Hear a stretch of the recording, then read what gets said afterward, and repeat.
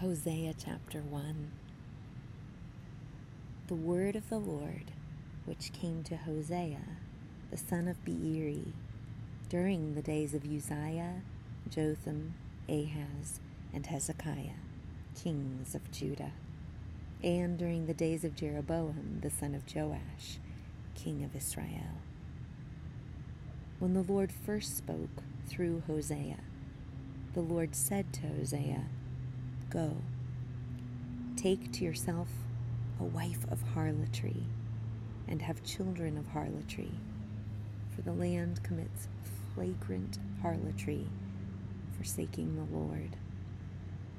So he went and took Gomer, the daughter of Diblaim, and she conceived and bore him a son.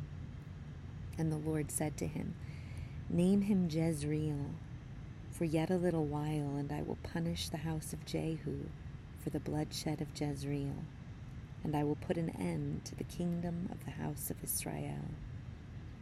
On that day I will break the bow of Israel in the valley of Jezreel." Then she conceived again, and gave birth to a daughter. And the Lord said to him, "Name her Lo Ruhamah, for I will no longer have compassion on the house of Israel, that I would ever forgive them.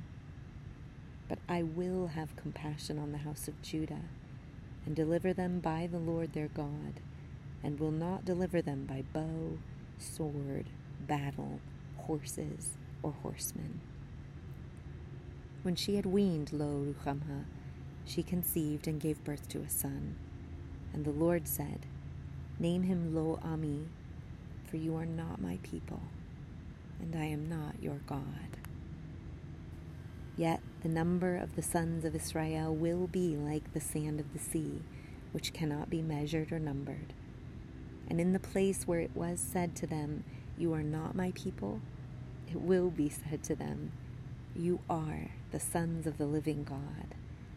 And the sons of Judah and the sons of Israel will be gathered together, and they will appoint for themselves one leader, and they will go up from the land, for great will be the day of Jezreel."